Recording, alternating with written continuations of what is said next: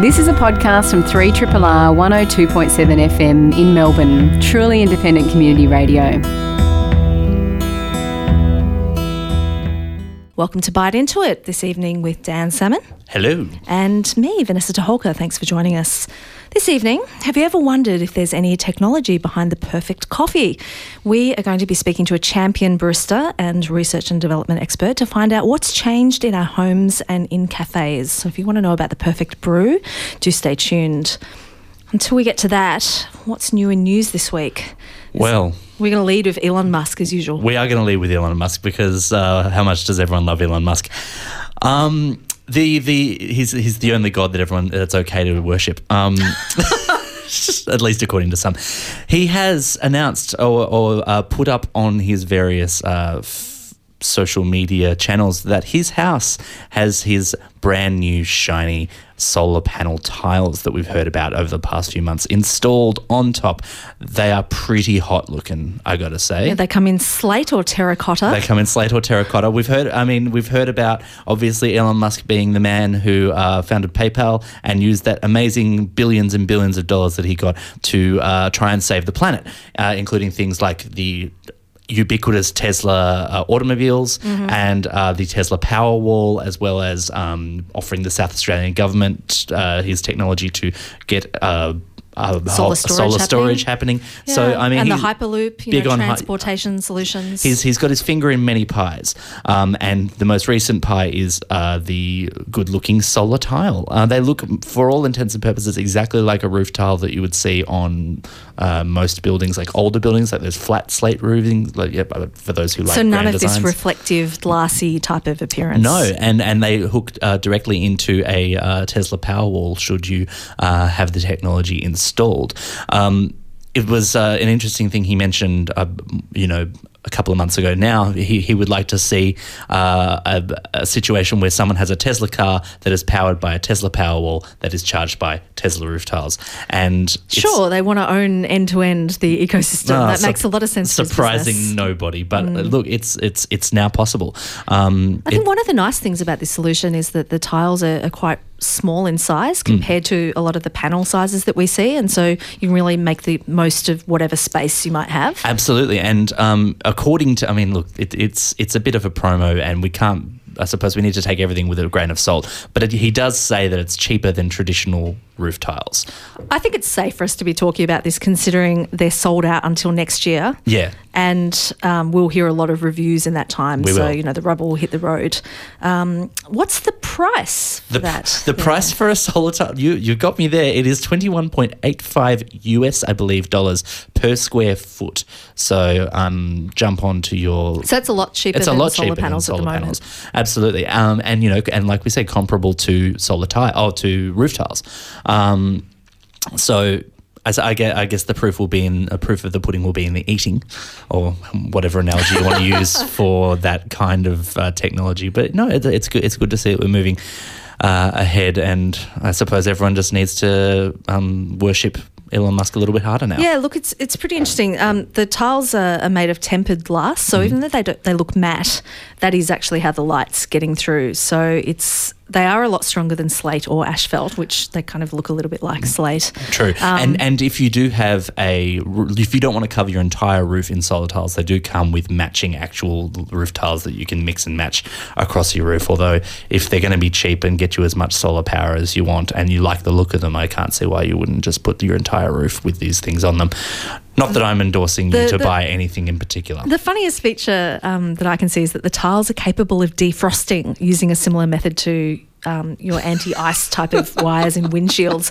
Now, in our climate, we don't get some of that extreme weather that maybe, like snow-covered places do. That's actually a good point. But maybe in the future we might. Well, possibly. But, it's practical for those parts of the world where it does snow. And, it depends on whether you would be willing to allow your house to have that as its only electricity source. It's such an interesting thought, isn't it, that you would melt the snow off your roof so that you can let the sunlight back through again to get more energy. It's really, they've really thought about it. It is, but it almost sounds like a catch-22. I don't know. Oh, it's being melted from both sides, from the sun and from... Yeah, anyway. I like it. It's a little heat sandwich. Absolutely. There was a little disturbing news this week as a memo was leaked out of Google, and it was a bit of a screed from a current Google employee. Well, yes. So a current Google employee. I don't think this, I'm assuming, man has been named. But essentially, the crux of it was that he has claimed in his memo to all of, I don't know, was it across all of Google? I don't know. That men are biologically more predisposed to working in the tech industry than women. He has been named now, actually. He's been named. He's been reportedly fired. Yes, he's been fired and has gone back to the subreddit full of slime where he crawled out of in the first place. Look, yeah, it's an upsetting thing to read because, you know, he's called this a manifesto, and he's sort of said that I don't like Google's diversity efforts. I think it creates an echo chamber of political correctness, and I don't feel comfortable being right-wing in this environment. Right, And I think that we're not, you know, rewarding people on merit. Now, I'd say that these are things that need to be discussed openly, absolutely, and in a non-echo chamber type of way. They you know, there are elements of validity to some of the things that he was saying in terms of echo chamber and not feeling free to say things. This is the problem. That you want, you've got a really mixed bag of things there. It's like some valid complaints, some things that people should talk about openly. You know, some really not based on anything scientific sort of things thrown in there. Yeah, by the way, women are stupid. It's just like, I'm sick of having this argument. Yeah, but I mean, I think it's important to say, right, this is really going on and it needs to be dealt with. It's not enough to pretend it doesn't exist and that, you know, women are making things up when they encounter problems, or that, you know, or that it's okay to leave these things unaddressed in a modern workplace culture. Absolutely, but I mean the political overtones of all the things that he was saying, he knew and he wanted to be fired. He will be a martyr for whatever ridiculous cause that he moves on to next. I mean, like it's just indicative of discourse around the world at the moment, or in the developed world anyway. Yeah, it's upsetting to read these sort of things as a woman working in technology and just saying, well, you know, not everyone's going to agree, but it'd be nice to engage people in conversations and try and take them on that journey and you know, put facts ahead of these sort of stories. Yeah, it's bad news, but it's important that Google's working. I mean, they did the right thing. Yeah, and they are far from alone in having these sort of issues go on in their companies. Sunlight's the best disinfectant. Let's get it out. Let's talk about it, and let's, you know, keep having conversations about, you know, the worth that individuals bring, and try not to generalise across, you know, massive bunches of people. Yeah, he's hoping anyway. It's a little sad. Yeah. All right, what else in news? Well, this is also a bit of a downer, this one. Oh, for all of those who are watching Game of Thrones, there'll be no spoilers here. You're safe. I, for one, have not caught up with this season at all. I, for one, have watched about 2 episodes in my life. Yeah. Oh, I really enjoy it, but anyway. I haven't caught up this year. Anyhow, some hackers, not for the first time, have gone after HBO's content. In this particular case, they say that they have 1.5 terabytes of HBO content. This includes copies of episodes. It includes scripts for the first 4 episodes, as well as the script to the yet-to-air 5th episode at the time that this story went out.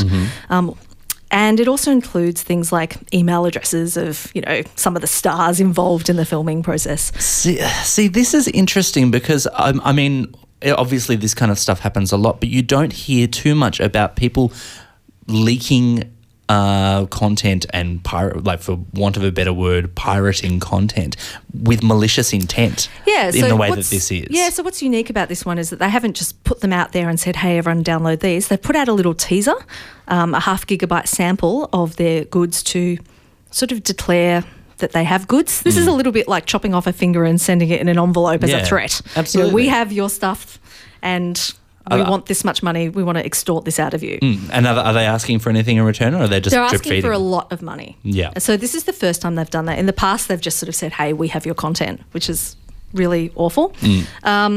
Rather misguidedly, they're describing themselves as white hat hackers. Like, oh, we're not political. We're doing this because we don't believe in how HBO deals with their content. Therefore, we are going to steal from them and try and extort money out of them. Everyone believes that what they're doing for the right reason. Pretty indefensible. Yeah. So, yeah, it'll be interesting to see what happens with this.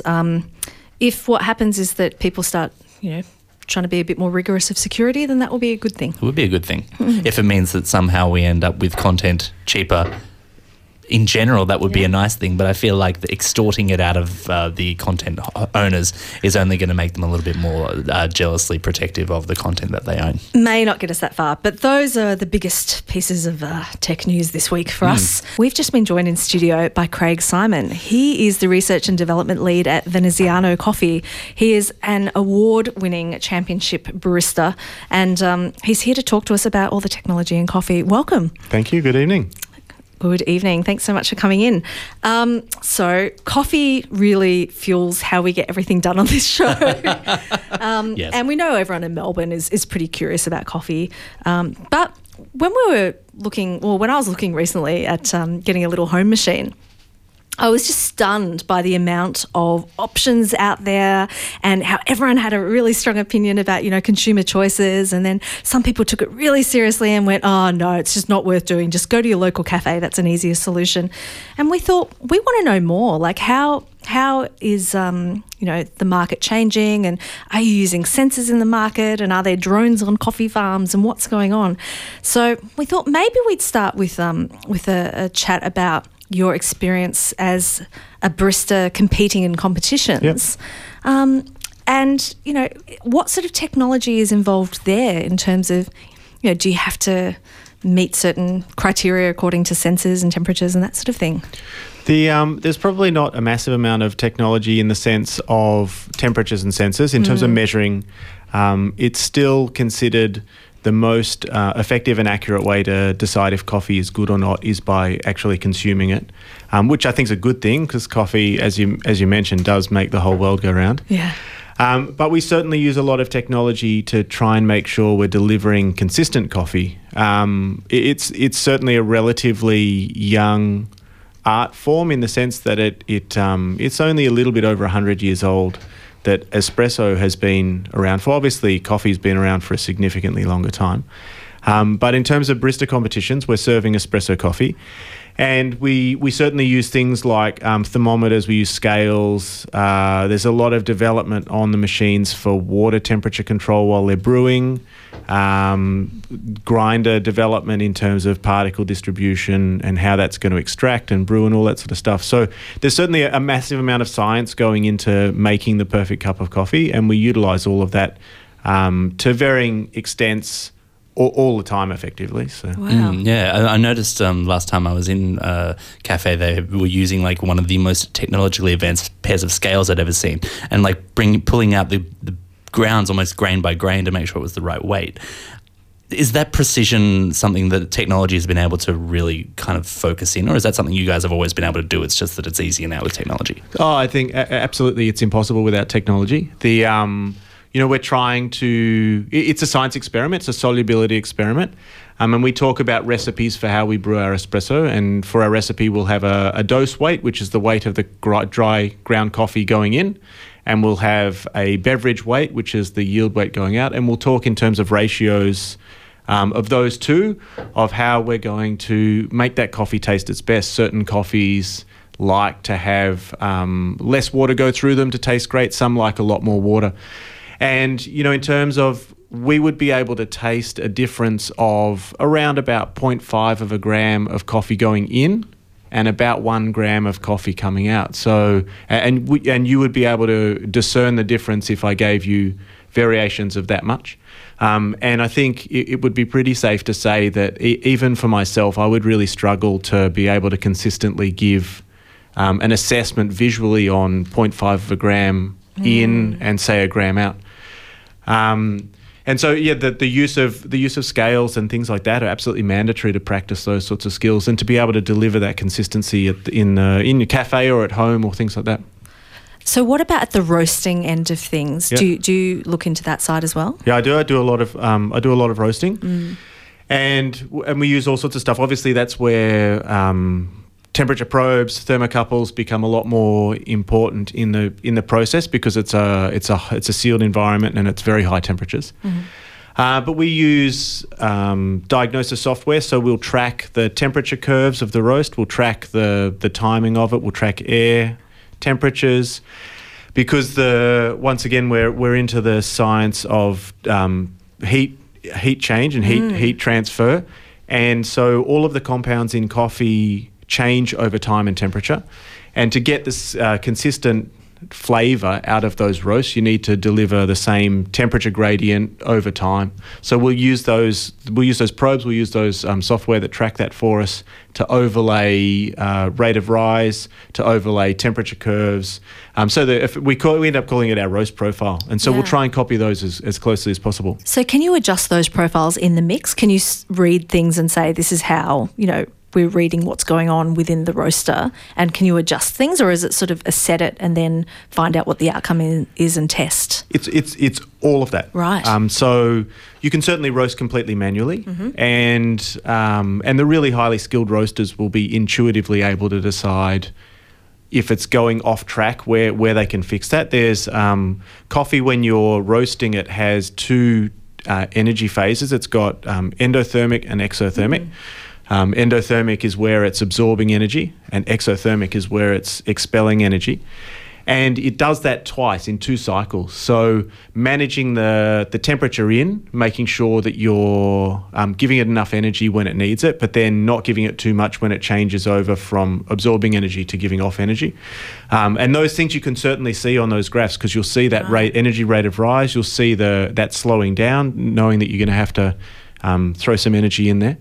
And then the really tricky challenge of particularly roasting is that it's around about a 2-minute delay from action to seeing the reaction. So you need to be able to preempt what it's going to do and know how it's going to change in front of you. So it's certainly, I would say, that's a technology that has absolutely massively changed how easy it is to share roasting and how to be a lot more consistent.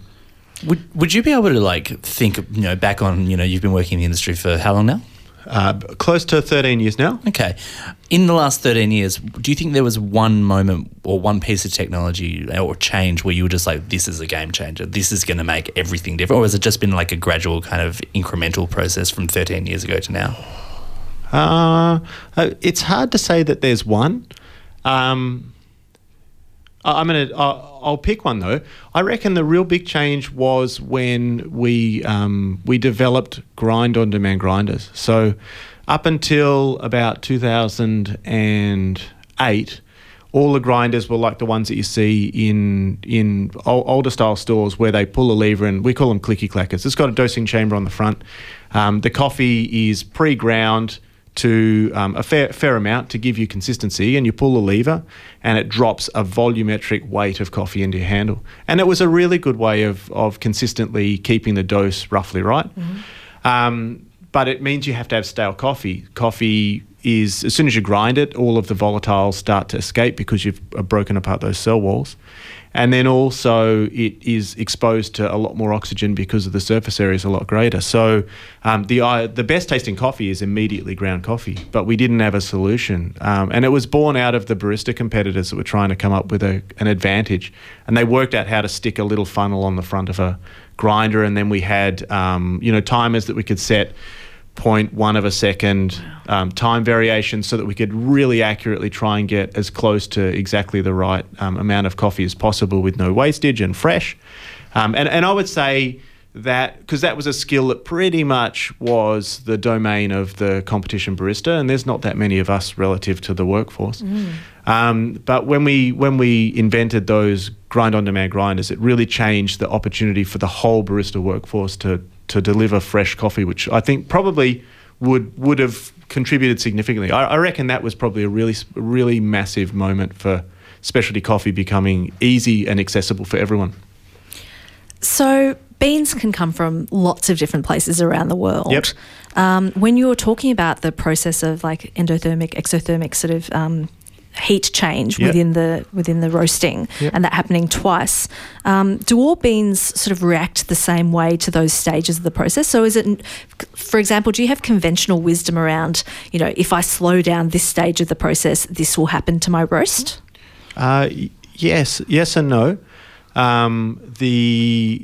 They all behave a little differently purely because of the density of coffee. So coffee grows differently in terms of the maturation of the cherries, depending on its elevation, on the weather conditions, on the temperature range that the that those farms see. So certainly if you get, say, Brazilian coffee, which grows around 700 metres to 900 metres above sea level, it's a lot lower density than if you, say, got a Kenyan coffee that grows at 2,000 metres above sea level.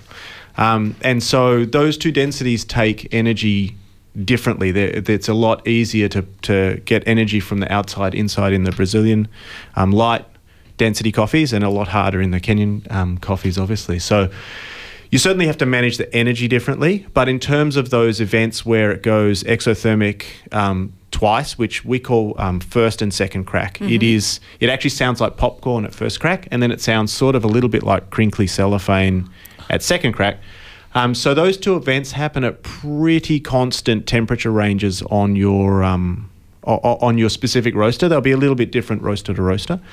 But so you can predict that temperature. So you can use that rate of rise gradient to help you get to those two events at very specific times that are going to control your roast curve.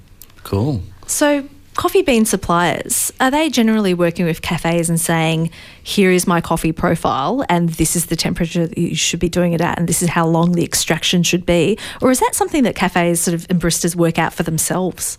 It's a bit of both. We certainly give suggested recipes.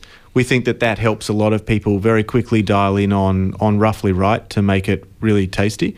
Obviously we spend a lot of time trying to work out how to make it taste good ourselves, so we're always happy to share that information.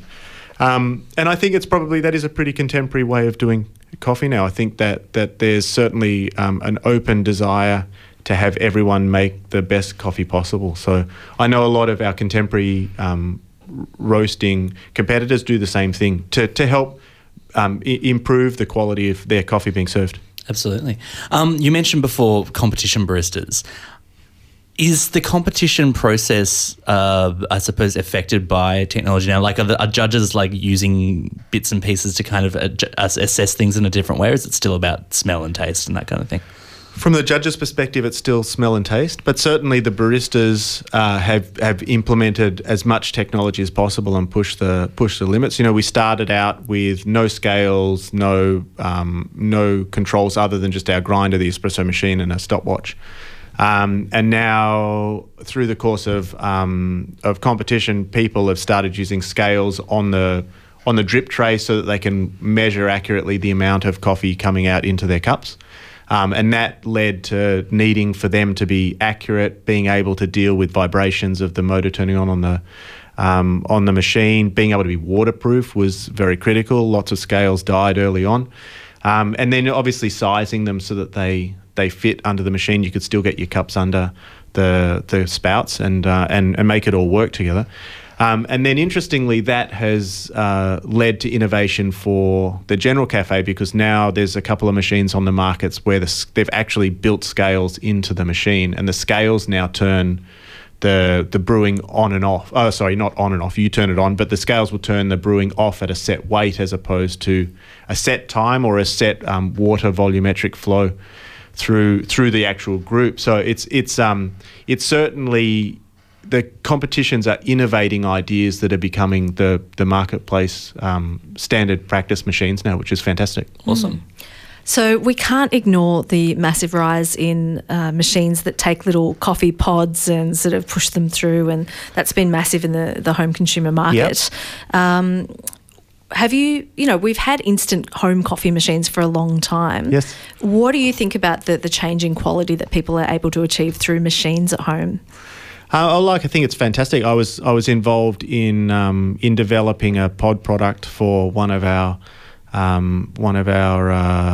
supermarkets that we won't name, but it's one of the alternate ones, and to do that I went over to Germany for their factory, and it was literally like Willy Wonka's factory of making pods. I'd so prefer a coffee Willy Wonka factory than a chocolate one. Well, I think I'd take any sort of Willy Wonka factories because I find them fascinating. But the scale of it was amazing, and the amount of process that was involved to try and maintain quality and do it in the scale that they needed to keep up with demand was amazing to watch. And I think the beauty of all of these things is that it's opening up the general consumer to higher quality coffees. I think it's probably no surprise for anyone that the lowest grade coffees end up in instant coffee. So it's not a fantastic product from a quality perspective. But the quality of the coffee ending up in a lot of these pods is actually significantly higher. So it's both exposing the general consumer to a higher quality product, but it's also exposing people that would otherwise have instant coffee to an espresso product, which means that they may start to look at going out into cafes and enjoying a really high quality product that's made by baristas that have spent many, many years honing their craft. So I think it only helps to improve everyone's coffee experience, which means we can hopefully at the end of the day end up with being able to pay the farmers really good money for a really good effort of making a great coffee, because that is probably the biggest challenge that we face, that the price of coffee hasn't changed very much as a consumer, but the cost of manufacturing it and farming it is quite great to make a high quality coffee. And so there's a bit of inequity in that chain to be able to keep delivering that to the consumer. So what do you know about the farm side of the process? Is there technology involved in the picking, and do they use any drones to keep an eye on crops, or is everything still quite old school? I mean, obviously a lot of coffee is grown in countries where the economy is really reliant and there's cheaper labour. Look, most coffee, I would assume almost all coffee is in primarily developing countries, so cost of labour is quite low. Development is relatively low, but there's certainly efforts to improve quality. The process of getting coffee off the tree and then processed at the wet mill and then dried and then sorted and to us as roasters so that we can roast it and serve it to the customer is very involved and very intricate. You have to try and pick the cherries at the optimum ripeness. So things like measuring the brix, the sugar content is certainly used by farmers as an indicator.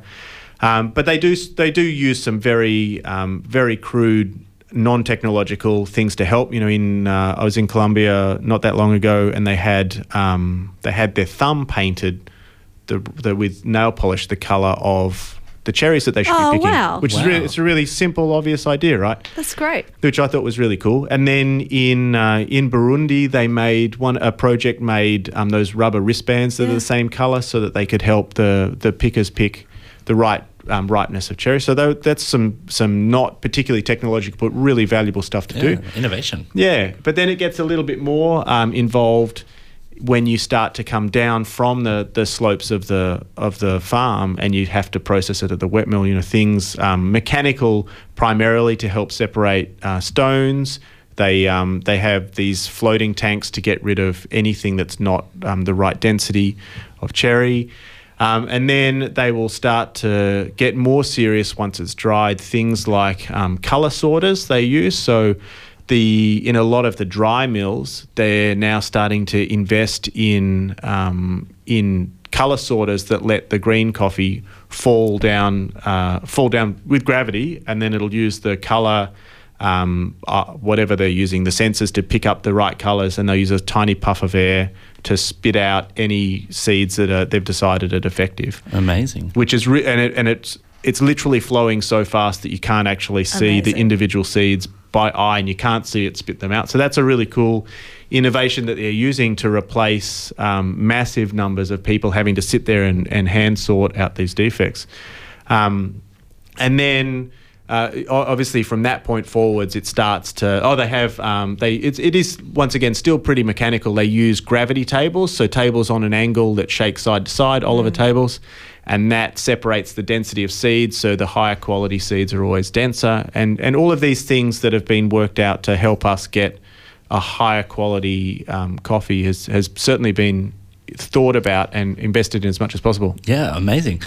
What would you like to see in the future, in the near future even?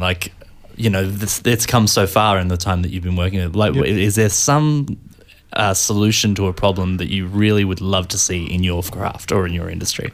Yeah, there is one solution. I'm sure it's not that far away. The biggest challenge that they've had with implementing technology with coffee is the noise. And the thing for me, the weigh scales, I think, are really brilliant because they're way more accurate at measuring the way coffee's brewing than measuring with the water flow meters, which is how they used to previously do it. It was a flow meter is like a 6-legged star that sits in the water with one magnet on it. It flicks around and it counts how many times it flicks past the magnet to let it know roughly how much water has gone through.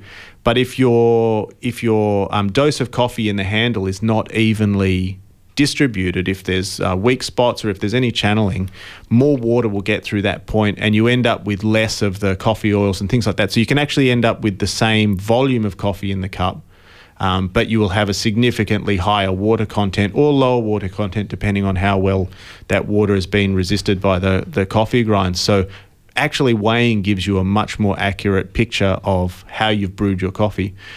But like I said, the noise involved when you're turning on pumps for the water pumps for when you're brewing your coffee was so bad that they nearly, one of the companies started and they got 5 of the winners of the World Barista Championships over various years to try and help them design this weigh scale espresso machine. And they released it at a coffee expo, one of the world's biggest coffee expos, about 2 years too early. They couldn't actually sell it. They're like, this is fantastic technology. And they thought they were really close. It was so challenging for them that they nearly binned the whole idea because they couldn't work out the noise of pressing go and then having it tear when you put the cups on it so that it zeroed the scales before the coffee came out. And all these things, they're really struggling. They finally got that sorted out. And it's brilliant, but they haven't done the same with the grinder yet. So everyone wants to do that with the grinder and have grind to weight rather than grind to time, which is what it currently is. And you estimate the weight by picking the time and you get as close as you can. And so what I would like to see is, A, they finish that project and work it out. And then B, I would love that grinder to speak to the machine so that when you press the button, it already knows how much weight is in the handle without having to pre-weigh and all that sort of stuff. We're about 90% of the way there. I'm sure there's just a few little details that they need fixing, but I think that will make a massive difference for workflow in cafe for sure. Oh, that sounds amazing. And if anyone out there can build an app that could do that, get in touch. Just a machine. Just a machine. Yeah. One of our volunteers at the station, Glenn, has asked if there are machines with personal assistants built into them. Oh, it sounds nice. I've not got one yet. And sounds like you're almost talking about it with the grinder talking to the coffee machine. We want the coffee machine talking to the hapless, coffee consumer straight after they wake up in the morning and they don't really know what's good for them. That might be nice. It'd be nice. Look, I think anything that lets you actually engage with the customer is fantastic. I think that's actually the joy of coffee. The joy of making it is all the technology stuff. Yeah. But I think the real joy of coffee is that it's such a social lubricant and such a meeting point for everyone to get together. So last thing before we let you go, do you have any tips for some aspiring baristas out there if they're interested in the competition track? Oh, absolutely. Well, look, even if it's just for home brewing, I think the best thing that you can do is get yourself a good timer and a really good, don't have to be terribly expensive, but a fairly accurate, needs to be about 0.1 of a gram accuracy, set of scales. And if you set up your recipes so that you're weighing your dose in and then you're weighing your brewed coffee yield out, you'll really quickly be able to dial in on making some great coffees. So I think that's probably the best thing to do for anyone that's thinking about trying to improve their coffee skills, is get a couple of these fairly basic devices that we've had for a long period of time and use them to help you make a great coffee. Craig Simon, thank you so much. It's fascinating to hear that the process behind coffee sounds almost as addictive as the process of enjoying coffee. I could keep talking about this for days. You're the research and development lead at Veneziano Coffee, and we're going to see you on the competition track again in the Barista Championship. So all the best with that. Thank you very much for having me. Thanks for your time tonight. I'm sitting here with Leah Veru. She's a computer scientist and web standards geek and all-around kick-ass lady on the web. Leah, thank you very much for chatting to me and to bite into it. Thanks for having me. Do you want to tell me a bit more about yourself and your background? You've done so many things, I don't even want to try and cover off your CV, but what are some of the highlights? I started with web development in 2005. through a forum we had actually with a friend of mine that got me into web development. And until then, I was only doing Visual Basic apps as a hobby that nobody ever used. So I was really amazed at how I could code something and put it up on the web, and people were using it immediately. That excited me to no end. I don't think I wrote another line of Visual Basic code since. We started a company eventually around that forum. As I was working, I started discovering things like tricks about the web technologies I was using. I started publishing them. They turned into open source projects. Eventually, I joined the CSS working group to try to improve the CSS language. Which is super cool because we need a lot of people working on those specs, and particularly people who are using the languages day in, day out. And as I understand it, there's often not very many people making those decisions. Like, it's sort of a small group of people who are volunteering their time. So thank you from everybody in the web community for engaging in that process. Thank you. Although standards are not the way that most people imagine them. It's not that we sit there and come up with big features like Flexbox. Those happen after over many years. It's more the day-to-day work of working groups in general, not just the CSS one, is more like small things like how do we name this? Should it have commas? How does this edge case interact with this other edge case? There is this thread that I like to point to in the CSS working group GitHub repo, which is basically, it's the second most commented thread in the repo, and it's about should we have commas in the color function or not? And everybody has an opinion. That's incredible. But this is the thing, I think when you live with a language and a spec day in, day out, you realize that syntax choices like that affect people in a really big way. So something like a comma may seem small as a one-off, but when you multiply that by hundreds of thousands of uses, it suddenly becomes a really big deal. Oh yeah, definitely. They're part of CSS's UI. So tell me, Leah, what are you up to at the moment? So 3 years ago, I joined MIT to try my luck at academic research. I thought maybe I can improve the web in a more substantial way there. I don't know yet. I'm still looking for the answer in that question. I recently released what I've been working on at MIT for the last 2 years. It's called Mavo. It extends the syntax of HTML to describe web apps that store, manage, and edit and transform data. Because we noticed that even though a lot of people can easily learn the basics of HTML and CSS, and they can put together static websites, once they need to go a little bit further, store some data, edit some data, maybe upload an image through the website, or maybe show the result of a calculation. They seem like simple things, but they're actually suddenly bombarded with a ton of software engineering concepts. They basically have to become programmers to go one step further.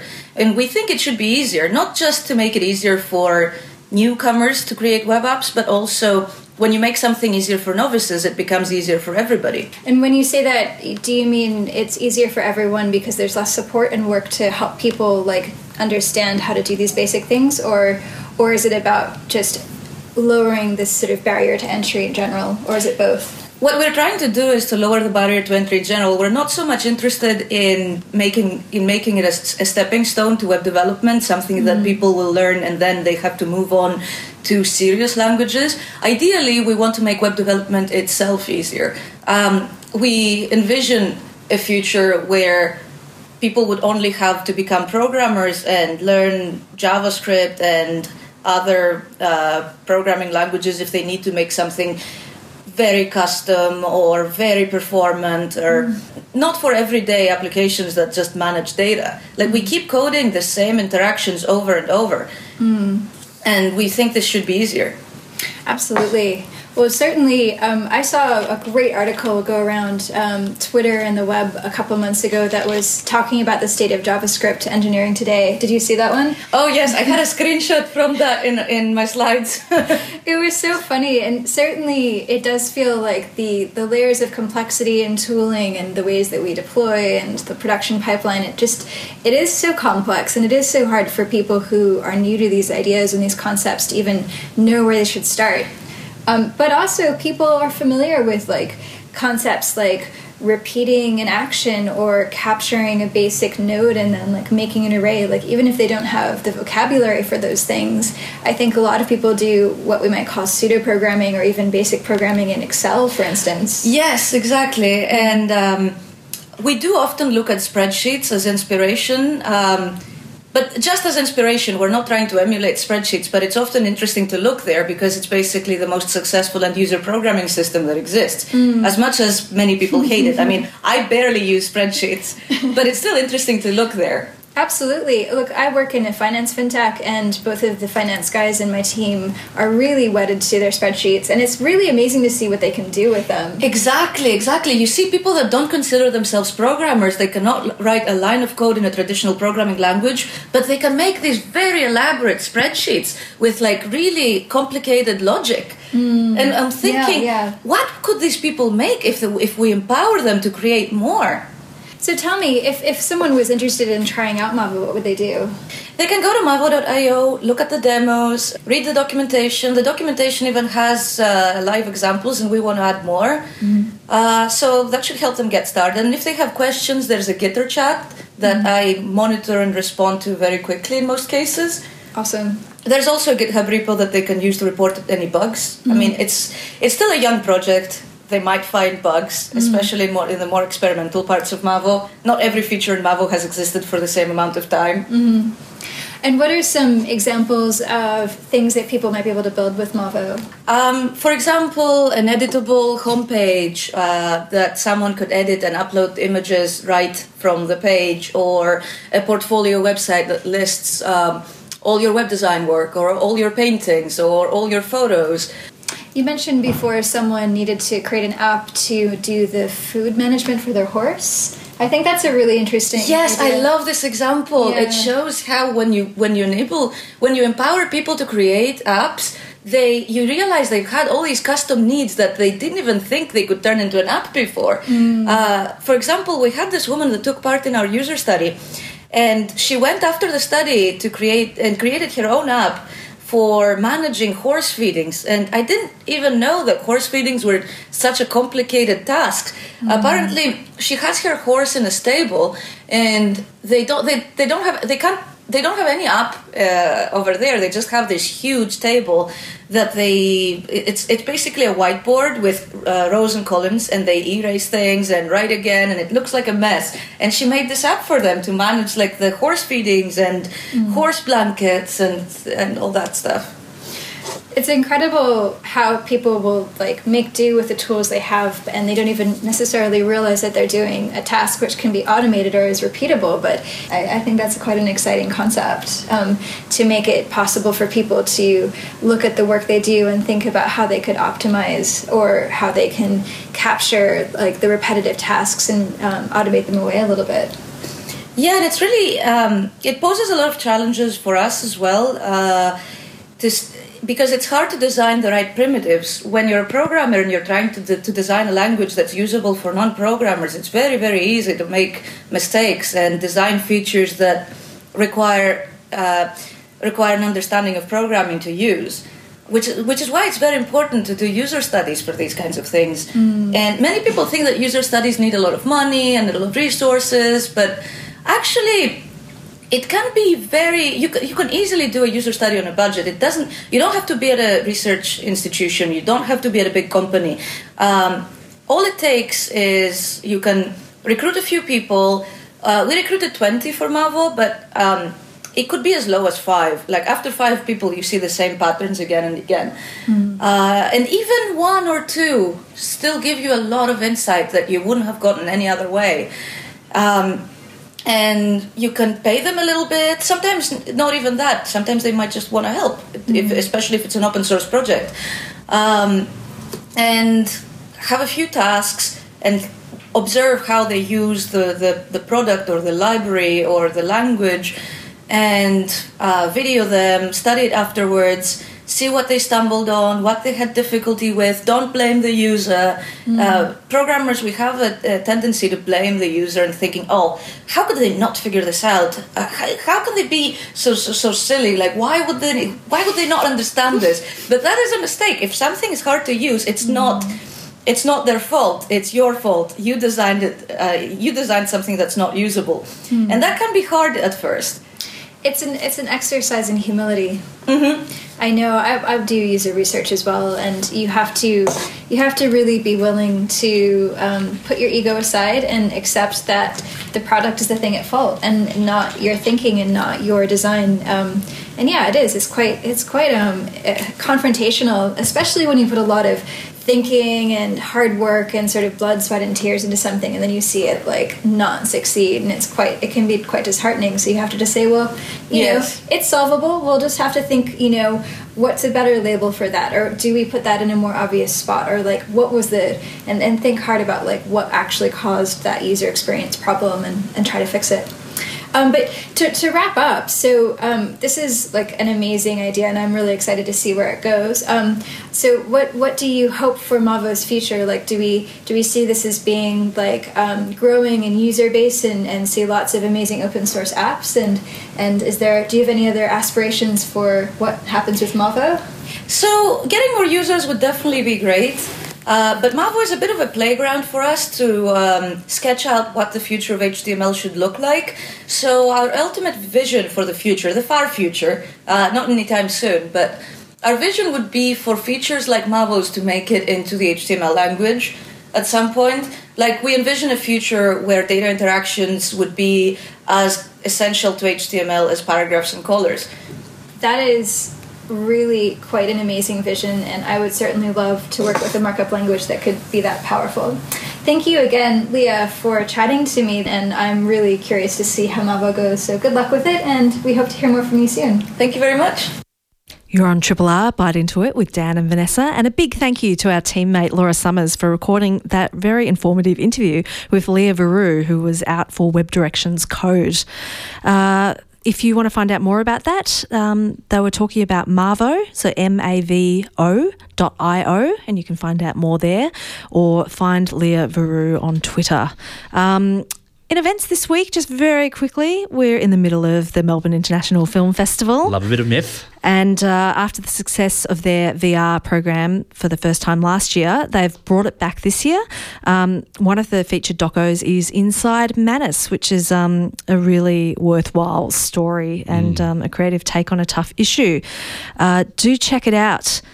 Thanks for tuning in this evening and being with us on this chilly night. Thanks to my fellow hosts Dan and Laura, and to our wonderful guests Craig Simon, Barista champion, and Leah Veroux. Do stay tuned for the International Pop Underground up next with Anthony Carew. This has been a podcast from 3RRR 102.7 FM in Melbourne. Truly independent community radio. Want to hear more? Check out our website at rrr.org.au.